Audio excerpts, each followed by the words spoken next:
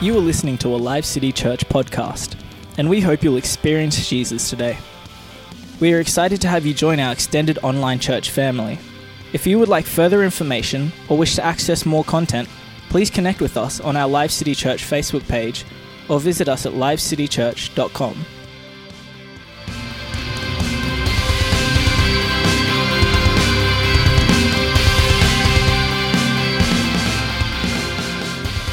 Good morning to Live City Church.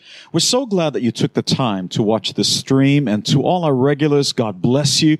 We're so glad that you're part of this ministry. You're supporting us. You're partnering with us. Today I'm going to preach from the Gospel of Matthew, chapter 13. I'd like you to turn there with me. Matthew, chapter 13, and we're going to read today verses 53 to 58. Matthew 13, verses 53 to 58. Let's read together. When Jesus had finished these parables, he moved on from there. Coming to his hometown, he began teaching the people in their synagogue, and they were amazed. Where did this man get this wisdom and these miraculous powers, they asked. Isn't this the carpenter's son? Isn't his mother's name Mary? And aren't his brothers James, Joseph, Simon, and Judas? Aren't all his sisters with us? Where then did this man get all these things? And they took offense at him. But Jesus said to them, only in his hometown and in his own house is a prophet without honor. And he did not do many miracles there because of their lack of faith. This morning, I want to talk to you about honor. And the title of this message today is That's Just Jesus. Father, we pray for your presence to come right now. We ask, Lord God, that you would move in every home right now, that you'd move in every heart. Father, right in every room, in every house, Lord God, in every place where people are watching or listening to this message. I pray, Lord God, by the power of your Holy Spirit, that you would move and that you would use this message to speak to their hearts, oh God. I ask that you would be the one that does the talking. And we bless this message in Jesus' name. All God's people said, amen. It's interesting as we see how at first the Bible says that they were amazed at his teaching. So up to this point in time, Jesus had left them. He began establishing his ministry. So you remember that the very first miracle that he performed, that wasn't actually the time he was supposed to do that. He turned water into wine at a wedding in Cana in Galilee. But after this was a legal time where he began his ministry. He now has gathered disciples around him. Thousands of people were following him in his ministry, and they have seen with their own eyes healings, miracles, signs, wonders. They've heard teaching such as they've never heard before. There was something extraordinary about this man, and many began to wonder, this could be the Messiah that was prophesied. And so for the first time, his own hometown, go shout out for the hometowns, Jesus has gone home. And he's there in this town. It really was that. It was no city. It was tiny. In fact, the historians and the commentators tell us that this place where he preached, the synagogue, was actually so tiny, I think you'd be lucky to fit 50 people in there. It is really small. That's what they said. Can anything good come out of Nazareth? And perhaps someone's saying that about you today. Can anything good come out of Ipswich? Can anything good come out of Red Bank Plains? Can anything good come out of Brisbane? Give a shout out right now if that's where you're from, saying yes, yes, yes, in Jesus' name. But his own hometown are listening to this guy who's now got national prominence. I mean, word is getting back to them. The rumor mill spreads faster than the telegram, than they could travel. And they have now heard about their own hometowner, Jesus, who is from the town of Nazareth. And there he is preaching. And the Bible says this, they were amazed. How could you not be amazed at the teaching of Jesus? They recognized that greatness was in their midst. It was something about his manner, the way he spoke, the way that maybe he brought this ability ability to understand. And they already heard about the miracles, and they're floored by this, and they can't understand what's going on. And they're trying to make sense about this great Jesus. How can he be great? He comes from our hometown. We know what he did for a living. In fact, hey, dude, I studied with him. We have the same teacher. So how come, where did he get this stuff from? Someone else would say, I remember him when he was still in diapers. I can't believe he's able to say these things. Where did that come from? Others are saying, look, we know this guy. Everyone else, you might fool the others, but you can't fool us. We know you, Jesus. We know where you come from right here. They were impressed with his teaching ability, and they could understand why it drew the thousands, and they were amazed that he would come back to this humble little synagogue. And they had an opportunity to either accept him or to reject him. Have you ever wondered why God is not big in your life? Have you ever envied when someone else talks about Jesus like he's their own personal savior? Yeah, I know, right? He's supposed to be a personal savior. He's supposed to be one that you can talk to. He's meant to be friend. And yet it seems so distant for you, but for someone else, he seems so close. For others, they talk about miracles and healings and stories of breakthroughs. And you're wondering why you don't have those same breakthroughs in your life. In fact, you've probably developed a theology to justify your unbelief. God is God, and he's just who he is. He's outside of that box, but how much honor do you give him? That's what's at stake here in this story. And let me go a little bit further with this. Because they didn't honor Jesus, it shut down the anointing for miracles. Because they did not honor Jesus, it shut down the great God that he was in their midst, and they could not understand this, and they're trying to comprehend it, and so they belittled him instead. Perhaps you've done this to a leader that you know. Perhaps for some of you, it's a boss in the workplace. For some of you, it might just be a husband, it might just be your wife, and you are struggling with this leadership thing, and you're questioning them. I can do that job better than they can. I can do that job with my hands tied behind my back. The question is, how much honor do you give them? What is the attitude of your heart when your leader asks you to do something? What is the attitude of your heart when your parent asks you to do something? Fine, I'll do it. Doesn't bring honor. And so they began to question God and his intentions. I want you to write this down. When you question God and his intentions, it is the beginning of the road to sin. Genesis chapter 3, the devil did this very thing right at the beginning of time. He said to Adam and Eve, did God really say this? And he began to change the way that they looked at that. But it wasn't a simple question. And it wasn't simply questioning God's command. It was questioning his character. It was questioning his integrity. Have you ever heard a defiant kid speak back to you? Questioning your instructions. I remember as a kid, it's totally different days now. When I grew up, it was just normal to get a whack in the head if you did the wrong thing. And my dad, he was famous at this. He was very good at it. In fact, my dad was Indonesian, and so he could speak English, probably not as fluently as you and I. But he would say, he'd go through our names first. Ruth, Paul, Rebecca, Steve, Ruth, Paul, go get the thing and the thing. And see, I when it first started, I would question, what's the thing? Whack. Where's the thing? Whack.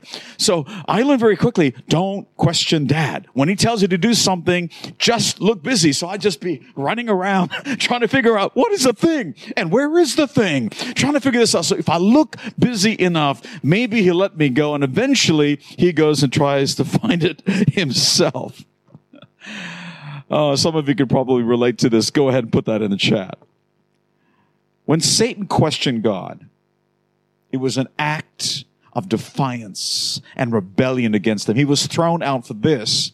And now he's trying to incite rebellion in Adam and Eve. The moment you begin to question leaders, the moment you begin to question authority over your lives, you are starting to walk in sin. I'm not talking about when there's abusive relationships. I mean, that is real. I'm not talking about that. I'm talking about the normal stuff where you're thinking to yourself, I can do a better job than him. I can't believe they did that. They should have done this instead. I got all these ideas. They never asked me.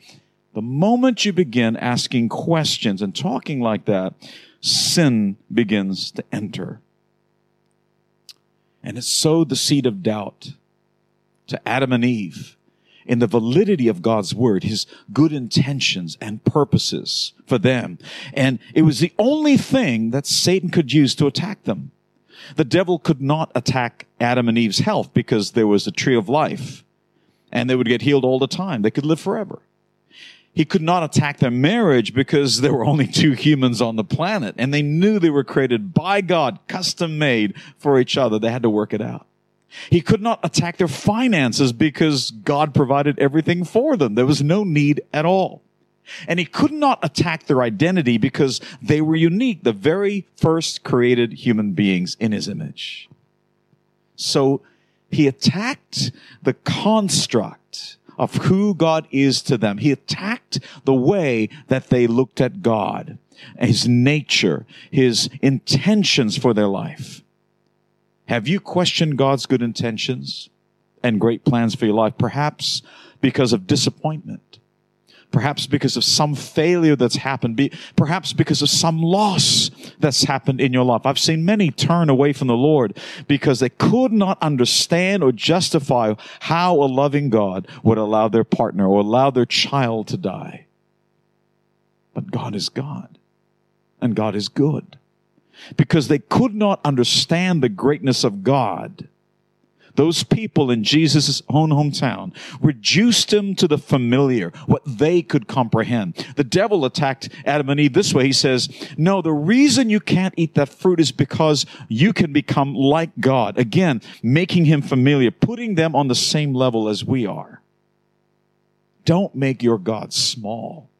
Don't try to belittle him. Don't try to take away what the Word of God says, who he is. When we question God's good intentions for our lives, offense quickly sets in. In Numbers chapter 12, we read how Miriam and Aaron spoke against Moses. The Bible says in verse 1 and 2, because of the Ethiopian woman whom he had married, for he had married an Ethiopian woman. So they said, has the Lord indeed spoken only through Moses? Has he not spoken through us also? Maybe you've had similar conversations, but listen to this. And the Lord heard it. These questions are laced with poison, and their private conversation was heard by God. When you question God, even in your heart, God is listening, because the Bible is very clear on this. God doesn't look at the outward appearances. He looks at the heart. And when you question leaders whom God has appointed over your life, good or bad, God is listening. We are living in times when honor is no longer taught in homes or in schools. We don't stand to give up our seats for the elderly. We don't stand to give up our seats for pregnant women. We yell and we berate a waitress because our coffee was cold. And we post our grievance on social media to shame others and to shame them. And then we attack those who do not agree with us. When we question the authority God placed over us and think nothing of undermining and belittling our prime minister or even the leaders of other nations. I'm not saying that there aren't such a thing as corrupt politicians and leaders. But what I'm saying is they're not perfect. And we are commanded by God to respect and to honor them. I want to challenge you with a thought. If you can't honor the person, honor the position. God brought you to that church. Honor that pastor leader. God brought you to that place of business. Honor that manager. Aaron and Miriam questioned Moses. They were aggrieved with his choice of wife. You chose a black person. How could you do that? And wondered why God hadn't chosen them. Notice the next verse says in Numbers 12, verse 3, now the man Moses was very humble, more than all men who are on the face of the earth. That's a bold statement to make. You wonder why you were not promoted to leadership? How dangerous would it have been if Aaron or Miriam became the leaders of the nation of Israel? We know what happened when Aaron had 40 days of leadership. He ends up leading an entire nation. They were following God. They saw signs and wonders. They saw the visible, glorified form of God in a pillar of cloud by day, a pillar of fire by night. They even saw him descend on a mountain, like a mountain eruption. And still, there's Aaron, these assistant pastor. He ends up crafting an idol for the people to worship. Blows the mind. Yes, that pastor. Yes, that leader. Yes, that manager, that supervisor may be less qualified than you. You may be more gifted in business. You may be more gifted in teaching than they are. You may be more gifted in preaching. But until you can learn honor, God cannot promote you because you can't handle it. Your lack of humility will destroy you. And then the Bible says God held them to account. God gave Miriam leprosy for 7 days. I love this message by Jensen Franklin. He teaches on this. He says, why leprosy? Because leprosy carries with it isolation. They're supposed to call out, unclean, unclean, and people are supposed to run away from them. If someone has dishonor, treat them like a leper until they get over it, because dishonor is contagious. And secondly, because leprosy affects nerves, causing a loss of feeling. In the same way, spiritually, you may be singing in church, but they can't feel it. You may be worshiping like the whole thing is crazy. You feel the presence of God, but they won't feel it. You may be preaching up the storm. The pastor is going for it, but you can't feel it because you've lost the ability to feel the anointing.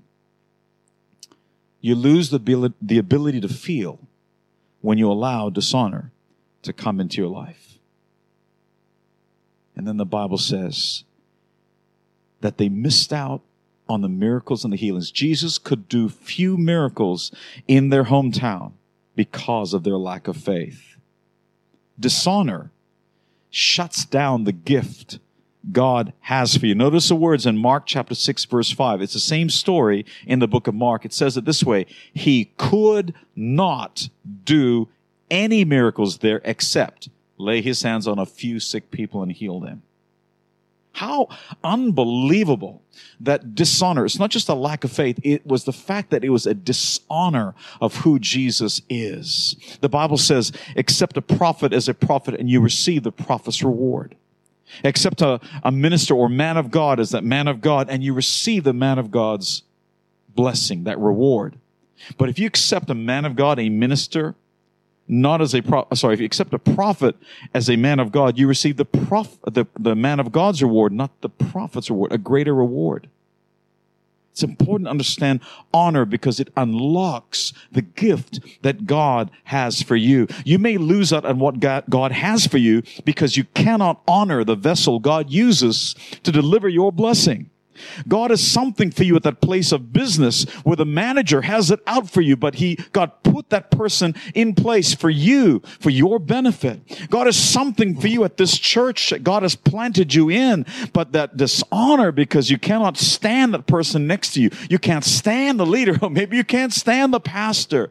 You're going to miss out on what God has for you. God has something for you in that marriage that you are struggling with and you fail to honor one another and you're wondering why it feels like hell at home.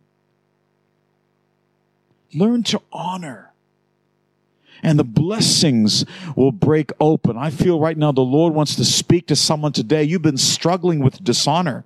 And it might be to your spouse. In fact, it might be the children to their parents. It might be some of you right now, you're struggling in your workplace. In fact, you're hitting the ceiling, and you've heard me speak before and pray over you. God, I pray for promotion, promotion, promotion. And you keep missing out because God cannot promote you, because if He promotes you, it will end up in disasters for you. And so God protects you by keeping you where you're at because you still haven't learned to honor. If that's you this morning, I want you just to respond right in your home. Jesus can see what you're doing right now. I can't see you.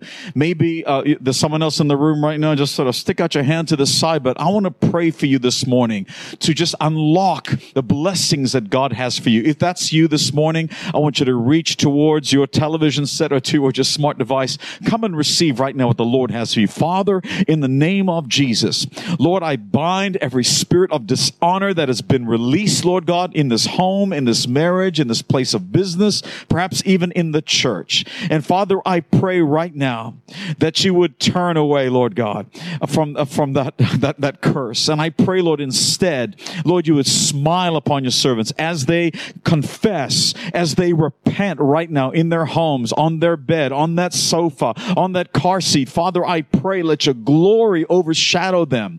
I pray, Jesus, you would take the punishment that they deserve, that I deserved, remove it from us. And I pray, release your spirit upon them. Father, I pray for blessing and favor as they honor, Lord God. I pray as they honor that, Lord, they will see instantly there's been a change in the place. I prayed for you today. I declare as you begin to release honor upon your boss, as you release honor in your marriage, children, as you release honor upon your parents, you're going to see a seasonal change in the name of Jesus. Holy Spirit, I pray that you'd make it so clear that you are moving in those homes, that you're moving in those places of business, that you're moving in this church, and perhaps others listening from other churches, that in their church, Lord God, you would bless them in the name of Jesus. Today, this might be the first time that you've understood the message of the gospel of Jesus Christ. If that's you, and I've been preaching today, and you've been feeling something's changing with me, something's different about me today, I can just sense it. I can just feel it. If that's you right now, I want to pray for you today. Perhaps today you feel that you have fallen short of the glory of God. In fact, there's been such great dishonor. It's caused such bitterness and poison to be inside you. And the Lord wants to release you and heal you from these things. It's time to repent. To repent means to change the way that you're thinking. I want to pray for you too. If that's you right now, wherever you are, for some of you, you need to stand. You're saying, no, I refuse to be sitting down and take this like normal. I am changing today. Some of you need to stand in front of your family so that they know. In fact, it brings honor right now. You honor the word of God. You'll find that honor is released in the home in Jesus' name. So let's stand together. Let me pray for you. Father, I want you to repeat this prayer after me. Father God, thank you for dying on the cross for me. You took every sin that I've ever committed or will ever commit, and you wore it upon yourself as you died for me on that cross. Jesus, thank you for removing my sins.